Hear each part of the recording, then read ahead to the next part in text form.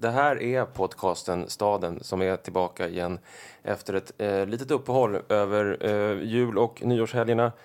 Vi har längtat efter att få sätta igång igen och nu gör vi det genom att, vi tar det snart. Podcasten Staden fortfarande under 2014 är ett samarbete mellan tidskriften Arkitektur och Sveriges arkitekter. Och vi kommer fortsätta hela 2014 varannan fredag med ett nytt avsnitt. Vi kommer finnas på staden.arkitekt.se och vill ni komma i kontakt med oss så kommer vi också finnas på staden@arkitekt.se. Då vet ni allt det där praktiska.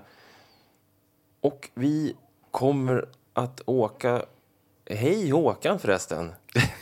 Hej, jag sitter här och vinkar. Du ser inte mig. Jag tittar ner i mina papper. Ja, vi kör igen, eller hur? Ja, det ska vi göra. Det känns som att vi sista 2 gångerna hade drabbats av någon form av vädrets förbannelser. Liksom i Tel Aviv och Jerusalem och det snöar. Och så nu har vi varit i Sundsvall. Ja, och Det är dit vi ska. Och där blev det helt plötsligt så väldigt, väldigt kallt. Extremt kallt.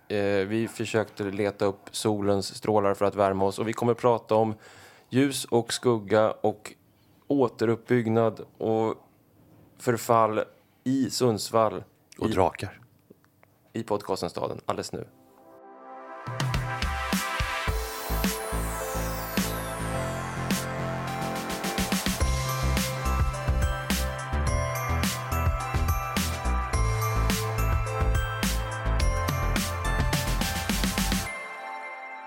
Vi tog tåget upp till Sundsvall och när man närmar sig Sundsvall, det som har varit karaktäristiskt förr och faktiskt fortfarande är de bolmade skorstenarna från massafabrikerna. Men de här skorstenarna har fått en konkurrent när det gäller uppmärksamheten när man närmar sig Sundsvall. Det är en sak man ser är den enorma bron som numera har anlagts över Sundsvallsfjärden. Eller anlagts är väl inte riktigt helt rätt begrepp, för att den är när vi åkte förbi där i alla fall i mitten på januari så saknades fortfarande ett element på den långa bron, så att de 2 delarna stod liksom och sniffade på varandra med ett litet respektfullt avstånd mellan sig, men det var en fascinerande syn på ett snart fullbordat infrastrukturprojekt som vi kommer komma tillbaka till. Och sen använder man stationen Sundsvall som ligger en bit snett utanför stan sedan den flyttats på 1920-talet. Så man tar sig in mot stan lite likt det man gör i Borlänge som vi har varit i tidigare. Man går liksom under vägarna, såna här undergångar som Sundsvalls stad har försett med musik, förmodligen för att göra dem tryggare och lugnare. Lite skrämmande är det att kliva in i en sån där gång och så plötsligt spelas det. Du kände inte omedelbart att du blev så där lugn och trygg? Nej, jag fick mer känslan av den här scenen i Clockwork Orange när de spör upp någon människa där och sjunger och dansar samtidigt. Jag hade inte riktigt den där lugna känslan, men det spelas musik där i alla fall i de här gångarna under den stora E4 som vi numera fram till att bron öppnar går rakt igenom Sundsvall. Sen kom vi upp på Storgatan, den stora gatan genom Sundsvall, och tog oss fram till Hotell Knaust där vi skulle bo. Det är ju där man bor. Ja, eller det är där vi tänkte att vi bor. Vi gör den klassiska Sundsvallsbesöket och då tar man in på det. Och man går in i Knaust och det är en intressant detalj faktiskt. Vi kommer att prata om att Sundsvall var en väldigt modern och framåtblickande stad när den byggdes. En sån detalj faktiskt är att man går in på hörnet på Hotell Knaust. Det är alltså entré från, inte rakt framifrån utan från ett av hörnen, vilket är en liten säregen detalj som inte är jättevanlig. Som man ser på vissa ställen på Östermalm i Stockholm till exempel. Men det är en sån liten, och då kliver man in på Knaust och så just för att man går genom det där hörnet så får man sen trappan liksom i en solfjädervinkel rakt emot sig när man kliver in, vilket är väldigt, väldigt storslaget. Och storslaget är väl också ett ord som kommer komma tillbaka när det gäller Sundsvall. Vi går in på Hotell Knaust och bor där, läser lokaltidningen på morgonen till frukost. Och slår upp uppslaget med den stora rubriken Jävla Gävle. Oj, tänker man, det här var någonting som hade gjort ont. Gävle har gjort något. Och då förstår man ganska snart att det handlar om är att 2013 så passerade Gävle Sundsvall befolkningsmässigt. Alltså att Gävle numera är en större stad. Vilket renderade de här arga och smärtsamma rubrikerna i lokalpressen. Sundsvall, Norrlands huvudstad som deras epitet är helt plötsligt förpassad inte bara till andra utan till tredje plats, för att redan 1992 så gick Umeå om Sundsvalls befolkningsmässigt som den större staden. Och det här bekymrar. Ja, det är stukande. Ja, och det pågår samtidigt på några andra sidor i samma lokalblad en diskussion om handeln där man konstaterar att Umeå är på väg att passera Sundsvall i omsättning när det gäller handel. Det står 2 handlare, en från Sundsvall och en från Umeå, mot varandra i lokal-tv och battlar om vem som ska bli framtidens vinnare i handelsomsättning. Även om jag tror att man i Sundsvall anar och förstår att slaget är förlorat, eftersom till sommaren så öppnar en IKEA-varuhus i Umeå som jag har funnits i Sundsvall tidigare. Men så att där finns också en, vad ska man säga, att man sjunker tillbaka i ledet. Och man sjunker från en plats där man verkligen har varit den otvetydiga ledaren, eller hur? Ja, men precis. Och det är väl det vi kommer att prata mycket om. Modernism, modernitet, handel och storskaliga satsningar.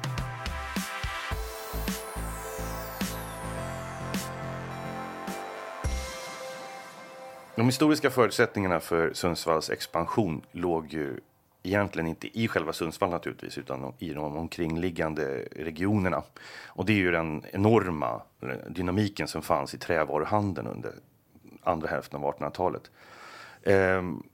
Trävaror, skog, virke och så var ju någonting som fick hela Sveriges ekonomi att blomstra ifrån 1800-talets mitt och framåt. Och just omkring Sundsvall så samlades mycket av den här trävaruhandeln och trävaruindustrin. Små skogsägare som antingen lurades att sälja sin skog eller avlockade skog på olika sätt, eller handlade med skog också, helt ärligt. Det finns det här begreppet baggböleri. Ja, det är ett sånt fint ord. Jag fick för mig plötsligt att Svenska Akademin skulle slänga ut det ordet. Jag hoppas jag har fel. Baggböleri, det är den här att avlocka små skogsägare på ett fult och lurendrejeriaktigt sätt. Deras tillgångar. Så att stora delar av Jämtland, Hälsingland tömdes på skog och liksom forslades ner till Sundsvall som blev en slags nod. Och utvecklades från att vara en småbrukarregion till ett distrikt för en internationell storindustri mot slutet av 1800-talet. Och det här är ju helt, när man tittar efter det, helt fantastiska siffror. Alltså mellan 1875 och 1900, det är 25 år, då stiger befolkningen i Västernorrland, alltså regionen där Sundsvall är hemma, med 61%. Men i Sundsvall själv så stiger befolkningen med 400%. Oj. Vad är det för folk? Lantarbetare, migranter, det var det där. Alltså, antingen så stack man till Amerikat eller så stack man till Sundsvall, för det var där det fanns jobb. Det är ju motsvarande förändringar som det är nästan kinesiska kvaliteter på det här. Alltså, det är ju i form av gigantisk expansion. Och naturligtvis så drar det här till sig en mängd investeringar. Wallenberg-familjen startade mer eller mindre.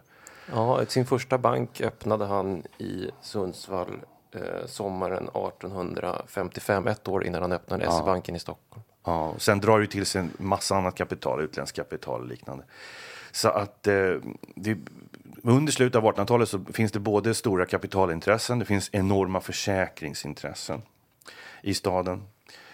Och dessutom finns det i Sundsvall vid den här tiden, slutet på 1800-talet. Nu pratar vi om tiden precis, vi bygger upp här, innan den stora, nästan mytologiska branden 1888, då hela Sundsvall i stort sett brann ner. Fram till juni. Precis 25 juni, mitt i midsommartid helt enkelt. Fram tills dess så har det alltså ackumulerats en mängd tillgångar. Och staden har också erfarenhet av att det har brunnit både stort och litet under tiden. Så att stora försäkringsintressen finns också i Sundsvall. Så när det brinner då i juni 1888 och hela stan försvinner, så finns det osedvanligt mycket pengar i Sundsvall. Alltså det är en historisk omständighet som har gjort den här situationen unik. Nämligen att det är maximalt med kapital just när det brinner. Och det här är det som är grundplåten till att man bestämmer sig för att bygga om staden. Bygga upp staden och bygga om den på ett helt annat sätt än så som den såg ut tidigare. Där den var en mer konventionell svensk trästad av äldre snitt. Ja, det finns en annan detalj i det här, eller detalj, men det finns en annan ingrediens i den här. Och det är ju den internationella karaktären på Sundsvall. Ja, men precis. Det där är ju också en fascinerande berättelse när man börjar borra i den lite grann. Det här stora träindustriborgarskapet, träbaronerna som de kallas generellt, var ansvariga för den typen av handel med trävaror som hade dragit till sig ett stort internationellt intresse. Så att Sundsvall var ju en hamn, eller det var en internationell hamn där det kom fartyg från hela världen för att liksom vara del i exporten och handeln av trävaror. Så det var ju liksom det var en sluss mellan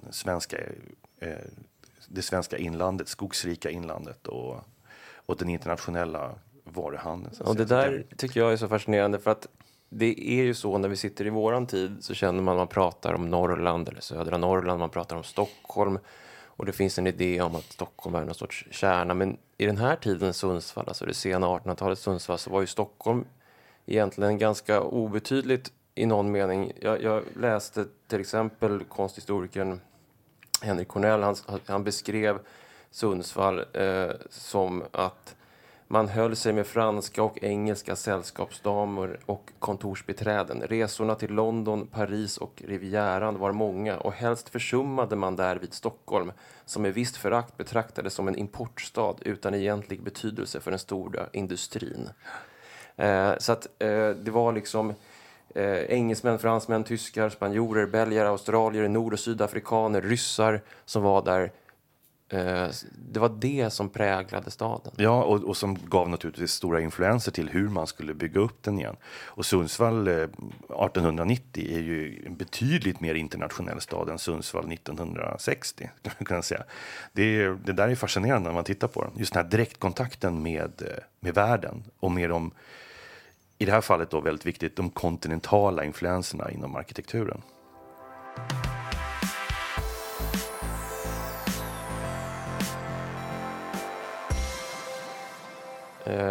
När vi kliver in på Stenstadens Visitors Center, som den heter, i Sundsvalls gamla stadshus, så förstår man ganska snabbt att Sundsvall har en sak gemensamt med Tel Aviv som vi besökte i vårt förra avsnitt. Och för er som inte hörde det så präglades ju Tel Aviv, idén om Tel Aviv, eller självbilden, väldigt mycket av stadsplanen.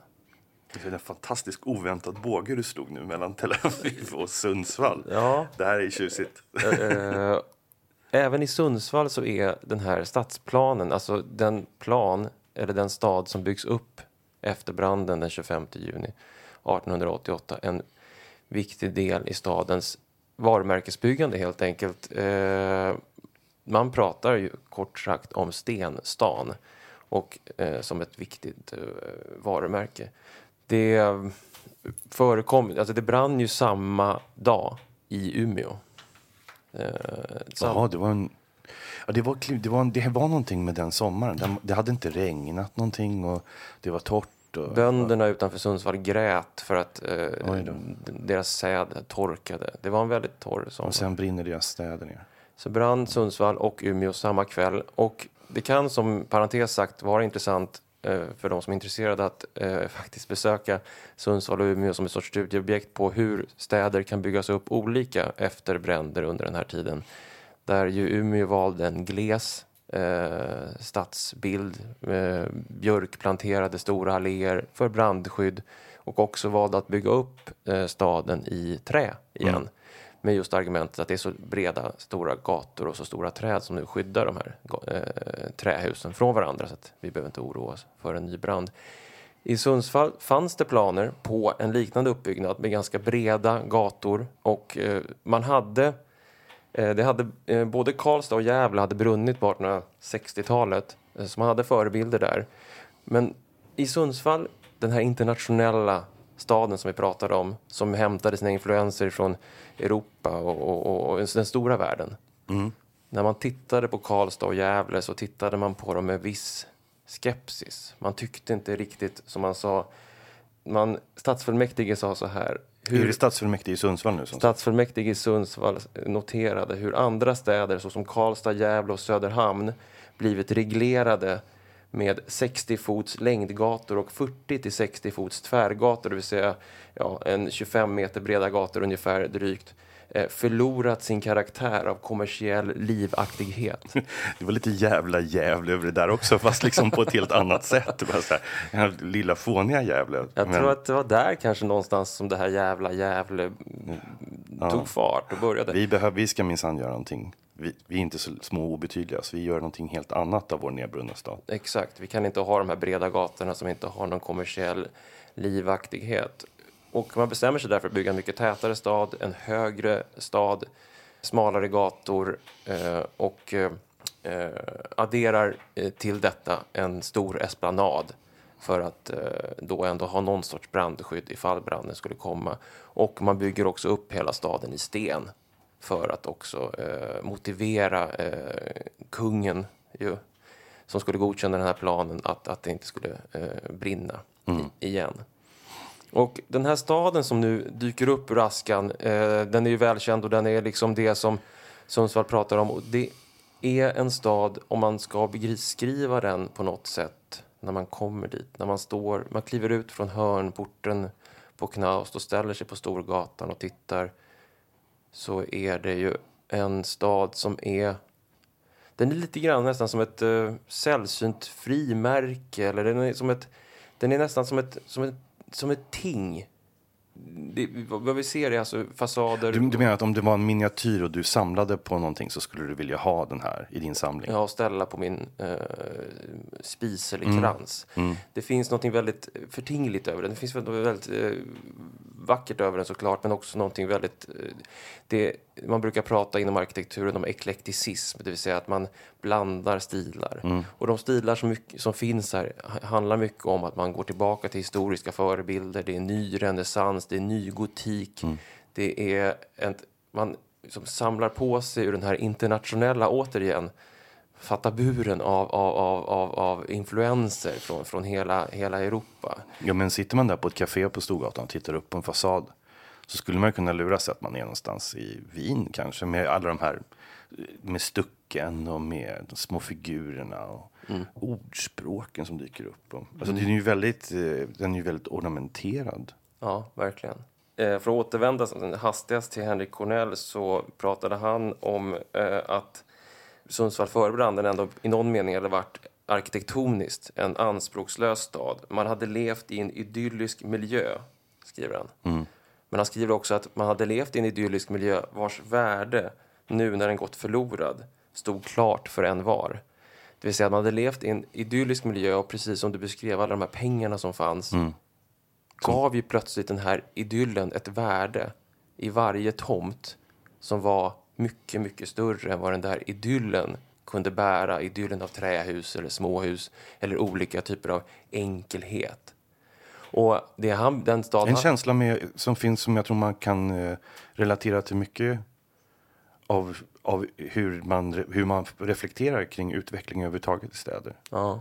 Just den här förändringen som bär med sig en massa smärta, och pengarna som i en tillstånd av ackumulerat välstånd, att man då förändrar någonting så mycket så att liksom det där som man en gång hade tonar upp sig som någonting väldigt vackert och värdefullt. Och kanske skulle jag kan tänka flera exempel som ligger närmare samtidigt. Ja, men absolut. Men vad jag tänker på är också att det här välståndet, i och med att på den här tiden, och det var ju ganska vanligt att städer brann. Oh ja. Och när de brann så hade man nästan en skyldighet, jag tror till och med den var delvis lagstadgad, att man skulle se över planen och bygga en ny stad på något sätt. Det var liksom det var möjligheten till en ny start helt enkelt. Ja, men det innebar ju också att den här förändringen som du beskriver och det här ackumulerade välståndet manifesteras inne i stadens kärna. Och om man skulle bara göra en snabb jämförelse med hur välstånd har visat sig under de senaste 40 åren så har ju det välståndet manifesterat sig i periferin. Ja, just med det. nya stadsdelar, med stora villaområden eller vad det nu kan vara. Så att man har inte behövt konfrontera den där förändringen så hårt, för att man har bara lagt till ett lager när välståndet har växt. Man har ju inte, i vissa städer under 60-talet så rev man ju delar av centrum och byggde upp det på nytt, och det var ju en sån smärtsam förändring som många fortfarande pratar om.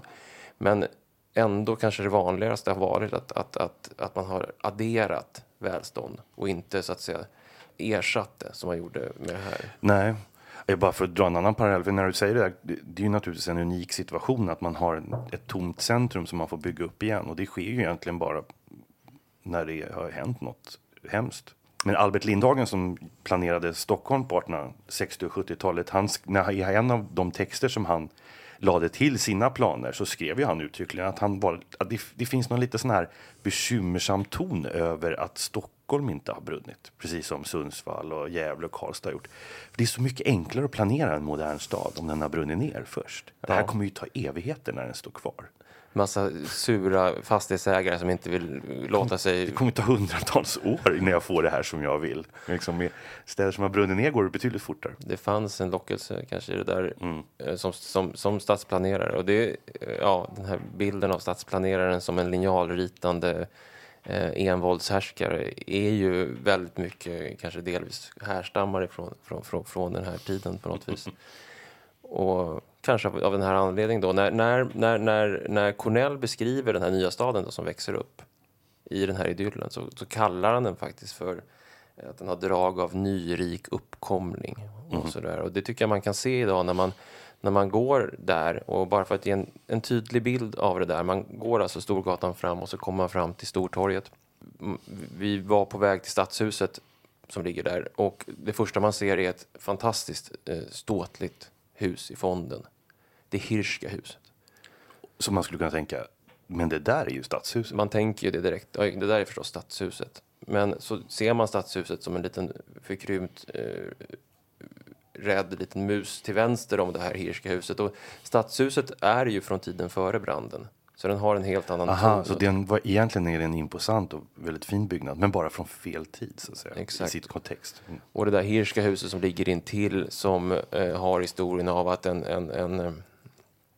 en rik köpman i Stockholm, Isaac Hirsch, köper på spekulation 2 tomter i Sundsvall och låter bygga upp 2 hus som är varandras spegelbild på varsin tomt, så att de bildar en fasad. Ja, det är intressant, för han köper 2 tomter, men han bygger husen som spegelbilder så att de blir ett stort hus istället för 2 hus som de egentligen skulle ha varit, eftersom det var 2 tomter, vilket gör det hela naturligtvis mycket, mycket mer storslaget. Och det där blev sedermera det kommersiella modehuset framför andra i Sundsvall. Men det ligger där och är så där nyrikt och spektakulärt som Storgatan och Stortorget är i Sundsvall. När man kommer dit idag så ligger Stadshuset där från före branden och är lite mer blygsamt. Så någonstans är... Jag tänker när du pratar om det här och spekulation, vi kommer komma tillbaka till just de delarna, för de är väldigt intressanta. Men det är ju viktigt att komma ihåg också att den här stenstaden byggs ju upp utifrån, om man säger, ideal som är för demokratiska, normer och idéer som vi kanske inte riktigt känner oss helt bekväma med. Eller bekväma, men man är inte van vid att tänka på det här sättet. De här träbaronerna som hade gjort alla de här pengarna och som var de som investerade huvudsakligen i den lokala uppbyggnaden av Sundsvall igen. De vill ju agera som en form av goda patriarker också. Alltså det finns en väldigt god tanke med det här att bygga upp en helt fantastisk stad. Inte bara som representativ för sin egen samhällsklass, utan också agera som en förtrupp till alla arbetare som var... Alltså det är ju verkligen en arbetarstad. Den här sågverksindustrin och träindustrin är ju gigantisk. Så det här skulle ju vara att bygga upp en stad som en plats där arbetarna skulle känna att man hade en meningsfull roll att spela. Alltså att det var på något sätt meningsfullt och lukrativt att vara där och arbeta. Det finns ju en väldig... jag vet inte om man ska kalla det romantik, för att det kanske bara jag som ser det som romantik. Det finns en väldig kärlek, eller vad ska man säga, uppskattning till hantverket Ja, men att man som arbetare skulle känna att det här är en miljö som är uppbyggd för att jag är behövd och jag utför ett värdefullt arbete. Det där med att det är stenstaden som du beskriver det som ett brukssamhälle, den goda patriarken och det här välviljan att ändå kanske ge staden en sorts vi-känsla i form av att det här är vi lever i den här internationella staden tillsammans ändå på något sätt. Ja, men det tror jag nog, det ligger någonting just den här vi-känslan. För att det liknar ju inte på något sätt ett brukssamhälle till formen. Alltså det är inte den formen av överblick eller så, utan det är ju en kvarterstad som egentligen är mer, alltså den är ju mer som en liberal marknadsstad liksom. Men den där vi-känslan, den tror jag nog präglade även de högre skikten som investerade i husen. Och det där tycker jag, om man bara gör ett snabbt hopp fram till sen hur folkhems i Sverige skulle byggas och till exempel folkhems Stockholm, så var ju också den där vi-känslan och också en sorts, faktiskt också om man ser på de stora tidiga socialdemokratiska politikerna, till exempel Hjalmar Mehr i Stockholm eller senare Olof Palme, så fanns det också den här idén om att det var en internationalism. Här är, så att säga, tar vi emot omvärlden med öppna armar. Och den där känslan är ju väldigt, väldigt slående med Sundsvall. Och det är ju det som präglar just den här unika känslan med den. För man skjuts ut ur skogen in i någonting som är världen. Mm.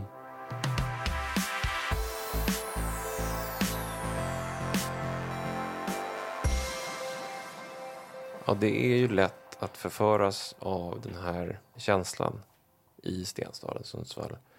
Men man får också, tycker jag, när man är där, en liten sorglig känsla av inkapslad tid. Bara för att ge en bild av hur jag menar, så parallellt med Storgatan så finns det en galleria som heter Ingallerian som går liksom inuti kvarteren. Man kliver sammanbunden med såna här skywalks, 1 eller 2 våningar över marken. Precis, man går in i ett hus och sen så kan man gå genom, om det är 3 eller 4 kvarter inomhus. Där så fanns ett café som heter Mat och Prat. Så där inne på Café Mat och Prat så finns det en bild, ett fotografi på väggen, ett stort fotografi på väggen. En romantisk bild på en stenstadsgata i motljus. Och man förstår efter ett tag att det här är Storgatan som ligger precis utanför. Otroligt vacker bild av en stad. Mm. Men det är just en bild av en stad, en idé om en stad. Samtidigt så det är det där varumärket stenstaden på den där bilden på något vis, idén om stenstaden. Men i verkligheten så har den där stenstaden bortanför bilden så att säga, får man lite ibland en känsla av att den har varit åldrats på ett funktionellt plan på något vis och utsatt för... Den fyller inte riktigt de behoven som finns i samtiden, menar du? Nej, men det är som att man skapade ett monster eller en drake, för att använda Sundsvalls egen... En drake är fint. Man skapade en drake. Stenstaden är draken. Ja, och man använder också draken som bild efter drakar som finns på husen där. Det lokala basketlaget heter Dragons. Det finns en egen frusen social ordning i den där stenstaden, precis den som du beskrev, träbaronernas stad. Och jag läste en avhandling som handlade om cykelstaden Stockholm av Martin Emanuel. Och där pratar han om bilstaden som en stad, eller han pratar om stadsbyggande egentligen som frusen ideologi. Mm.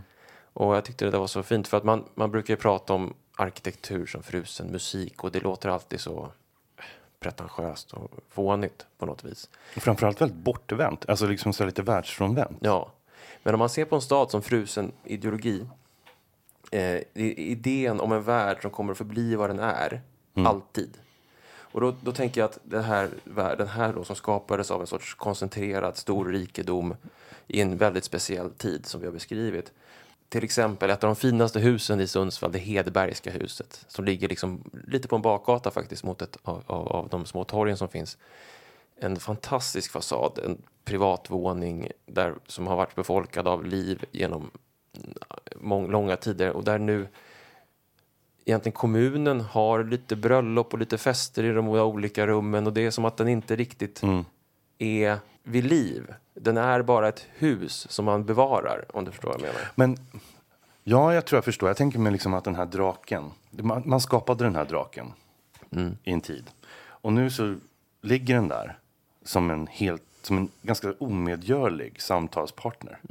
Den pratar inte riktigt ditt språk längre. Den beter sig, den är vad den är. Du är stolt över den för den är magnifik. Men den är också lite farlig och dum också. Ja, och då tänker man så här, okej, hur ska vi tämja den här? Ja, måste tämja draken. Ja, och det tror jag det har man gjort genom de här, om man nu lämnar den här tiden kring sekelskiftet och de årtiderna efter, så har man verkligen försökt att göra det. Ett av de här försöken att tämja den är just den här ingallerian. Det är liksom att skapa ett annat rum i staden, ett annat kommersiellt rum i staden än Storgatan, än Esplanaden. För det märkte vi också att det var ju A-lägen som var tomma.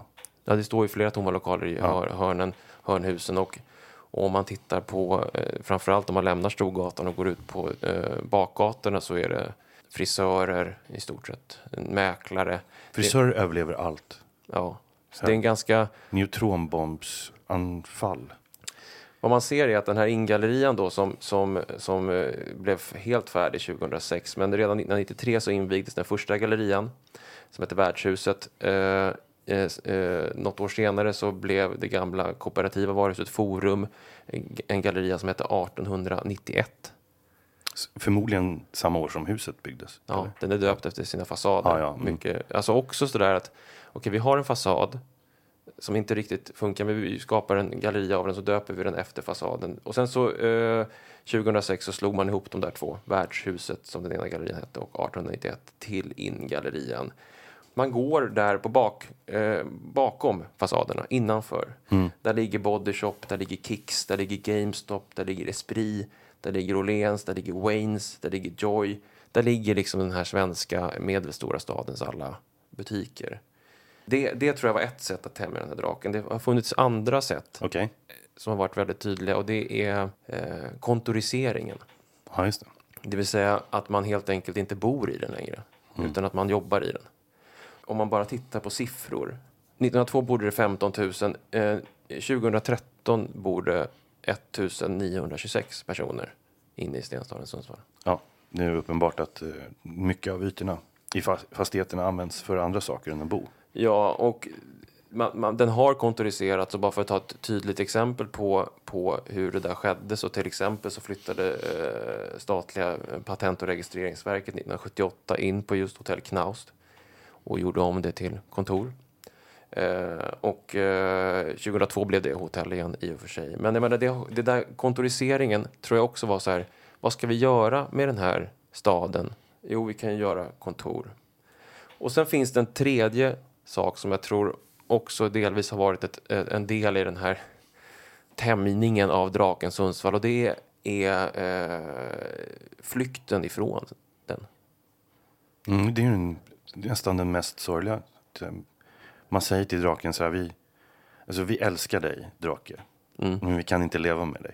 Exakt. Så vi kommer ta bilen till Birsta istället, som är den stora köpcentrumet utanför staden. Som är den del där i stort sett, där den största delen av handeln som pågår i Sundsvall just nu försiggår. Ett köpcentrum som på något sätt kom till kanske främst redan 1966 när Ikea flyttade sitt första, inte första, men sitt tredje varuhus öppnade där efter... Det är hur som helst, Birsta är tidigt köpcentrum och väldigt stort köpcentrum. Verkligen. Om man ser på handelssiffror bara i Sundsvall så är 42% av omsättningen finns i Birsta. 15% finns i Stenstaden. Så den är 3 gånger så stor i princip i Birsta som i Stenstaden. Så att den här klassiska kampen som finns i alla svenska städer nästan, mellan ett externt köpcentrum och en stadskärna, den finns också här. Men vad man kan känna här är ju att den där kampen blir för någon som verkligen kan uppskatta och tycka om den här draken, den här stenstaden, den här formen, de här fantastiska husen, den här otroligt unika konstruktionen och bygget där, så blir den lite sorgligare. Det är lite lättare att acceptera om det är en banal domushusstad, kanske. Jag vet inte, jag kan känna att det är både ingallerians, så att säga, instängdhet, ljuset där inne i värmen, man står liksom på den här skywalken och tittar ut på staden istället för att vara i den, alltså stenstaden. Och det här köpcentrumet, just i relation till den här elaborerade, eklektiska, storartade staden blir det hugger ännu lite hårdare i stadshjärtat. Jag förstår.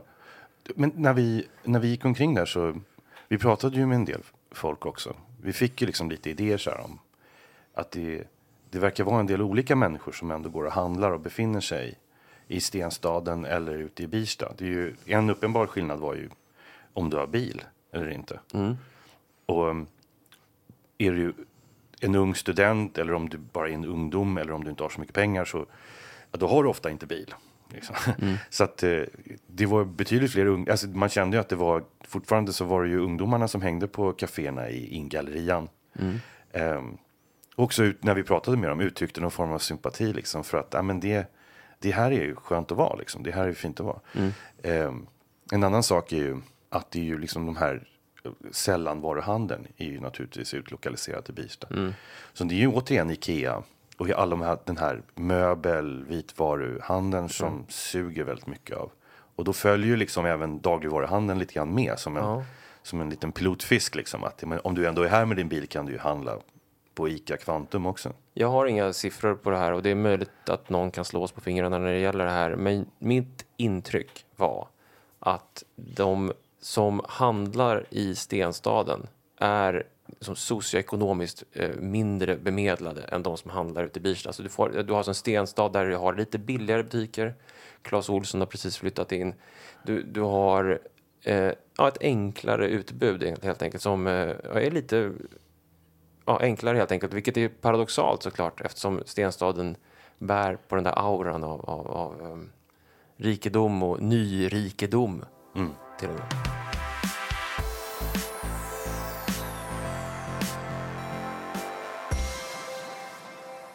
Det finns ett begrepp som jag kommer att tänka på i Sundsvall. Det var både metaforiskt men väldigt reellt begrepp. Som är den urbana halvskuggan. Jag tror den kommer från Gregor Paulssons gamla verk, Svensk stad. Var det när du gick och frös där? Så? Den är Sundsvall handlar väldigt mycket om sol och mörker. Alltså det är två bergskammar som ramar in den gamla staden. Norra och södra berget, enkelt. Norra och södra Stadsberget, eller Södermalm och Norrmalm eller liknande.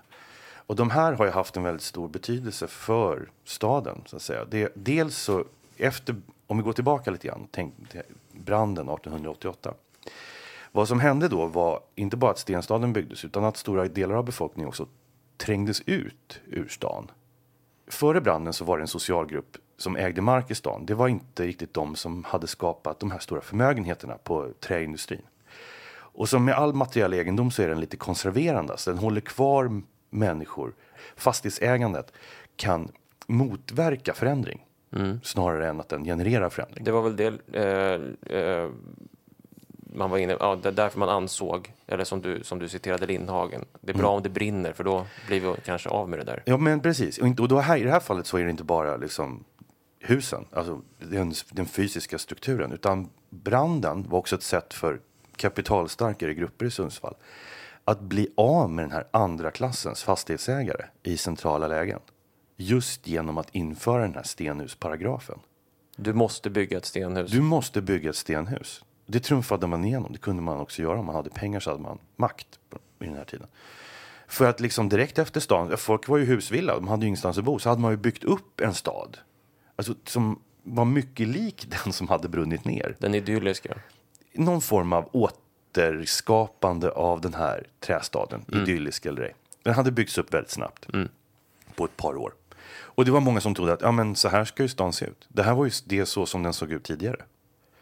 Men sen så trumfade borgerskapet igenom att det här är en tillfällig stad. Vi ska bygga en stenstad. Och många av de äldre fastighetsägarna hade ju inte råd helt enkelt att stanna kvar utan trängdes ut. Och det kom en ny fastighetsägargrupp, mycket högre fastighetsvärden, vilket också startade faktiskt ett spekulationsbeteende i Sundsvall, vilket är intressant. Det hade inte varit det tidigare. Det är det som vi beskrev med det där Hirska huset. Det är ett av dem, ja verkligen. En köpman från Stockholm som får tips av vänner att jag tycker du ska investera i tomter i Sundsvall för där finns det pengar. Ja visst, precis. Det är ju exakt så det går till. Så då en byggboom helt enkelt som drev på spekulationen. Så rent konkret så de här då andra klassens fastighetsägare, de som inte kunde bygga upp sina stenhus igen, de tvingades att sälja sina tomter. De sålde sina tomter. Det är också här den här urbana halvskuggan kommer ut. Alltså, för de trängs ut till andra delar av stan. Där de då måste bosätta sig. Och i det här fallet så var det... skedde det i den delen på det berget som tillhörde stan. Och det var den södra stadsberget, Södermalm. Eller Stenhammaren som det hette då. Här fanns det liksom inget riktigt planerat. Det var liksom organiskt framväxt. Det var liksom ett myllrande träkåksbebyggelse. Den var bitvis ganska undermålig. Det var också den delen i staden som fick många arbetare som flyttade dit. Andra existenser. En slags Klondike-situation alltså, som uppstod omkring sekelskiftet 1900. Men med den följden, med den positiva sociala följden också. Det fanns ju en massa negativa. Att det var en enorm dynamik. Så den här urbana halvskuggan är alltså den när det oplanerade och det liksom rudimentära och kåkstadsaktiga träffar på det nästan överplanerade. I det mötet så sker en massa dynamik. Och det visar sig också att det är de här områdena som är viktiga som någon slags förmedlande länk i stadens förändringsprocess. Alltså områden som successivt förbereder för vidare expansion. Hur då? Ja, men att liksom staden börjar rinna upp på berget. Eller vad ska man säga, klättra upp på berget. För Stenhammaren och södra berget här. Ja, men det är ju Sundsvalls favela. Liksom. På 1890-talet räknar man till över 300 prostituerade på Södermalm. Så att den här klassiska tar stigen ner för berget. Just det. Och går till Copacabana. Och går någonstans. Jag vet inte vilken. Vad skulle det vara Sundsvalls Copacabana? Ja, det är väl Selånger och kajen. Staden inklämd mellan bergen skapar i alla fall en väldigt speciell social situation och en speciell bebyggelseutveckling. Och ett slags mikrosocial klimat helt enkelt.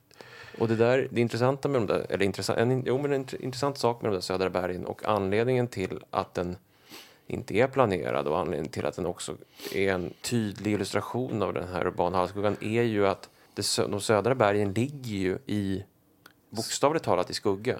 Ja, när vi gick där, vi frös ju som hundar.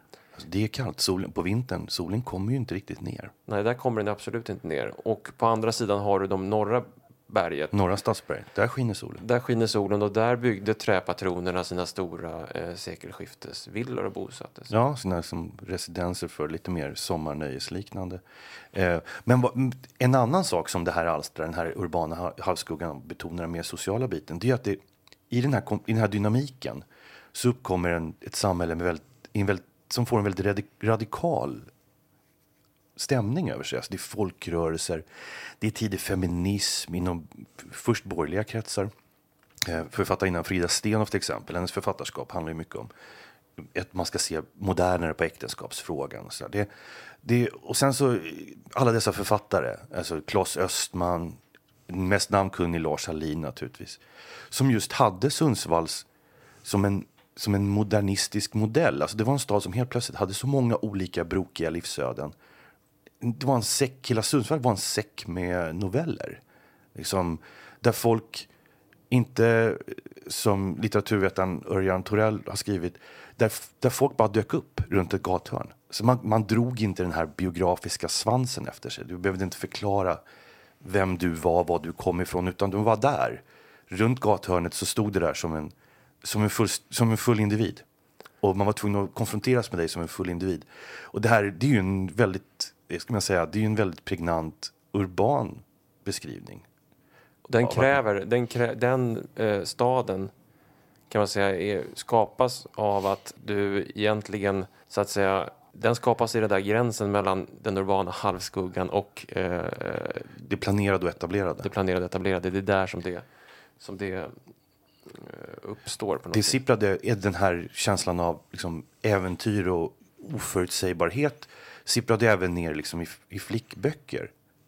Det finns en författarinna som är ganska okänd numera som heter Gunhild Tegen. Hon har skrivit böcker på 30- och 40-talet. Och då var Sundsvall ett fullpackat upplevelsecentrum för just skolflickor i hennes berättelser. Så att Sundsvall hade en enorm... förde in en massa energi i berättandet och sättet att se på samhället och världen och sådär. Just för att den hade de här starka kontrasterna mellan planerat, oplanerat, sol och skugga och höjd inte minst. Jag tror Lars Hallin är det som har sagt det, att ju lägre du sjönk socialt i Sundsvall, desto högre upp i staden kom du att bo. Ja. Han är ju deras guy liksom, det märker man ju. Det är plaketter lite grann överallt. Han bodde ju i ett hörnhus på Storgatan och en av hans böcker som heter Kanelbullen, tror jag. Kanelbullen, ja. Efter huvudpersonen som kallas det. Där finns det en beskrivning av hur huvudpersonen går runt i staden. Han skriver: gatorna förvandlade henne och hon förvandlade gatorna. Hon levde 10 liv och hon dog bort från 9. Hon bönföll och tigde: fräls min själ, rädda mitt hjärta, sänd din tålamod i min kropp. Hon hatade och fördömde. Alltså hon är precis det där som du beskriver. Urbana människan som så att säga med den här urbana backdropen av planerad borgerlig arkitektur så kliver hon in och är en fullvärdig så att säga individ på det där sättet som du beskriver.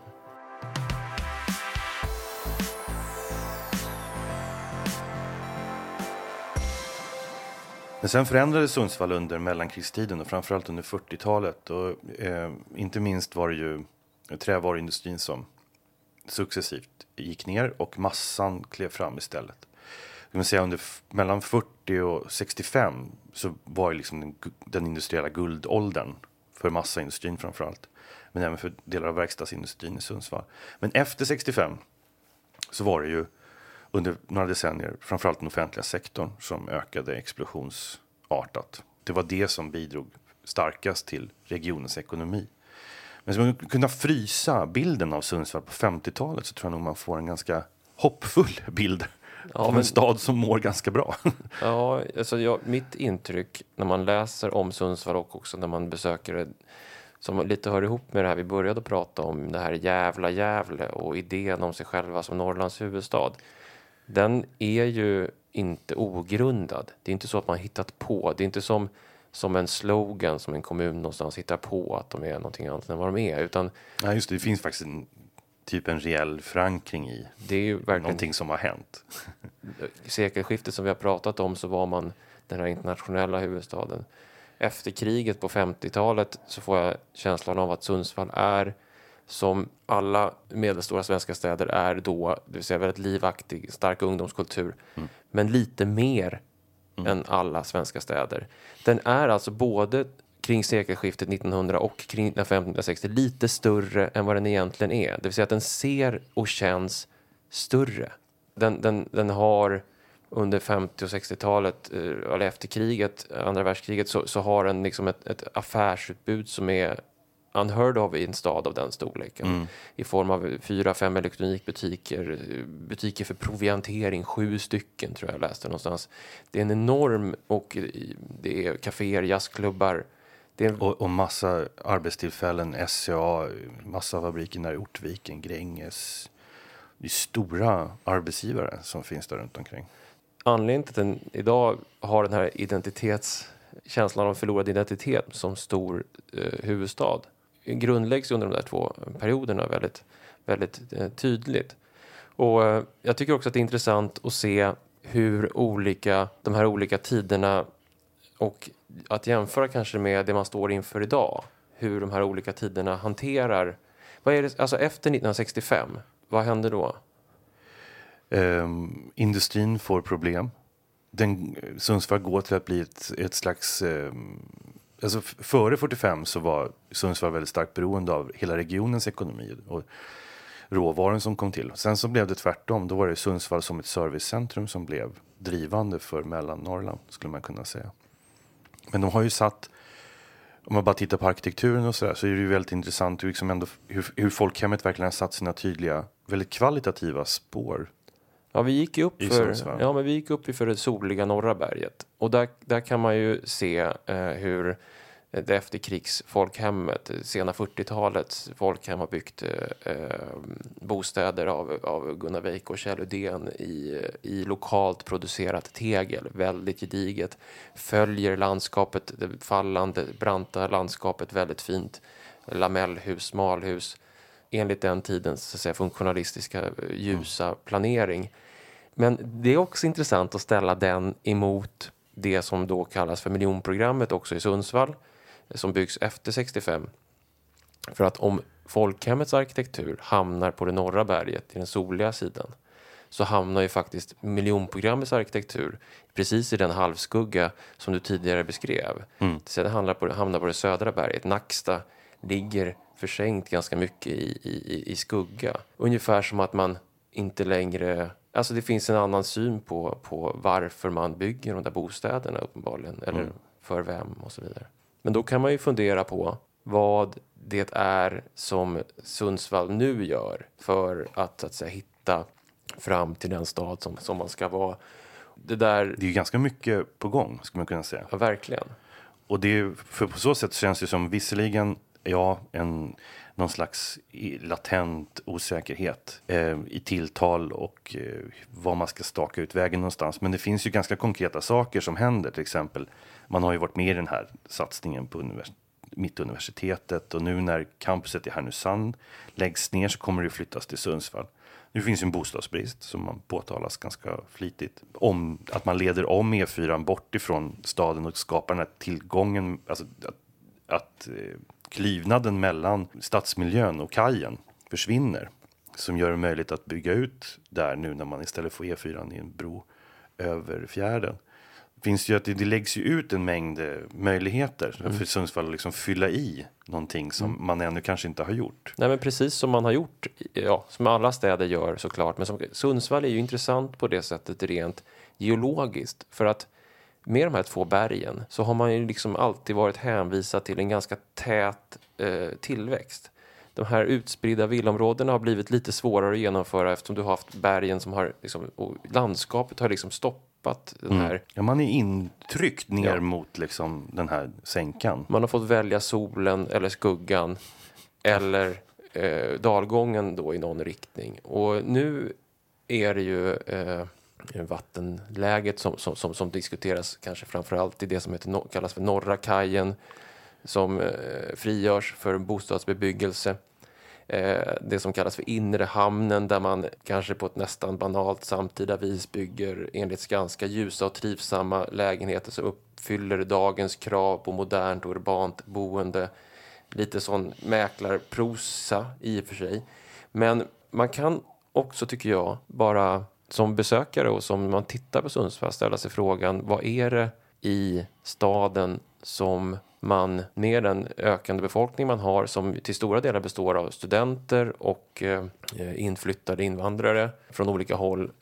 Vad är det så att säga som behöver byggas? Är det vattennära stora lyxlägenheter eller är det någonting annat? Om man går i Sundsvall idag och ser glappet till exempel mellan Storgatan, Esplanaden, det stora tjusiga affärslivet i någon mening, och så går man ett par bakgator bort och så kliver man ner i dunklet på rockklubben Pipeline, som har en av Sveriges äldsta musikföreningar, där proggen, punken, den alternativa rocken har frodats. Det finns en alternativ kultur i Sundsvall som alltid har varit stark. Vi har haft de stora strejkerna. Det finns en radikal sida av Sundsvall. Absolut. Som man kan önska, om man nu ska önska någonting, men som man kan tänka sig att staden... Att man kunde få den att stöpas i nya former, menar du? Man kunde på något sätt kombinera ljuset i nya husen på norra kajen i någon form av prisvärda boenden med den urbana halvskuggan inne på rockklubben Pipeline. Ja, den där kombinationen tror jag. Det känns som man sitter inne och väntar i alla fall på att Sundsvall inte ska vara svaret skyldig när Umeå tänder eld på snön. Nu under kulturhuvudstadsåret.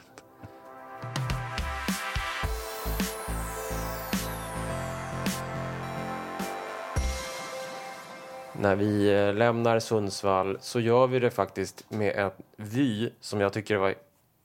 Vi såg den inte först, men när vi tittar åt andra hållet på Storgatan så såg vi faktiskt i fonden av Storgatan bron inramad av ståtliga sekelskifteshus, En ny väg, 1000 nya möjligheter, tror jag sloganen var. Med det så är podcasten Staden, avsnittet om Sundsvall, slut. Vi tackar alla er som hör av er till oss med tankar om vad vi borde titta på och vilka städer vi borde närma oss. Och också med tankar kring de avsnitt som vi har gjort. Det är jätteroligt om ni hör av er. Ni gör det via Twitter på hashtaggen staden eller på mejl på staden@arkitekt.se. Staden är ett samarbete mellan tidskriften Arkitektur och Sveriges arkitekter. Och eftersom jag vet att ni är ganska många som lyssnar som är intresserade av städer, så vill jag ska inte uppmana er, men jag vill tipsa er om att köpa Håkans bok Bebodda platser, studier av vår urbana samtidshistoria, som Arkitekturförlag har gett ut. Där finns alla sakerna som vi pratar om här, liknande tankar och funderingar kring städers framväxt och förändring. Fast vi pratar om mycket mer också. Det gör vi. Vi pratar om jättemycket mer, men jag tycker att det är en bok som är värd kunniga och kloka lyssnare som vi vet att vi har. Tack för att ni lyssnar på oss. Vi kommer tillbaka om 2 veckor igen. Vi ses. Hej!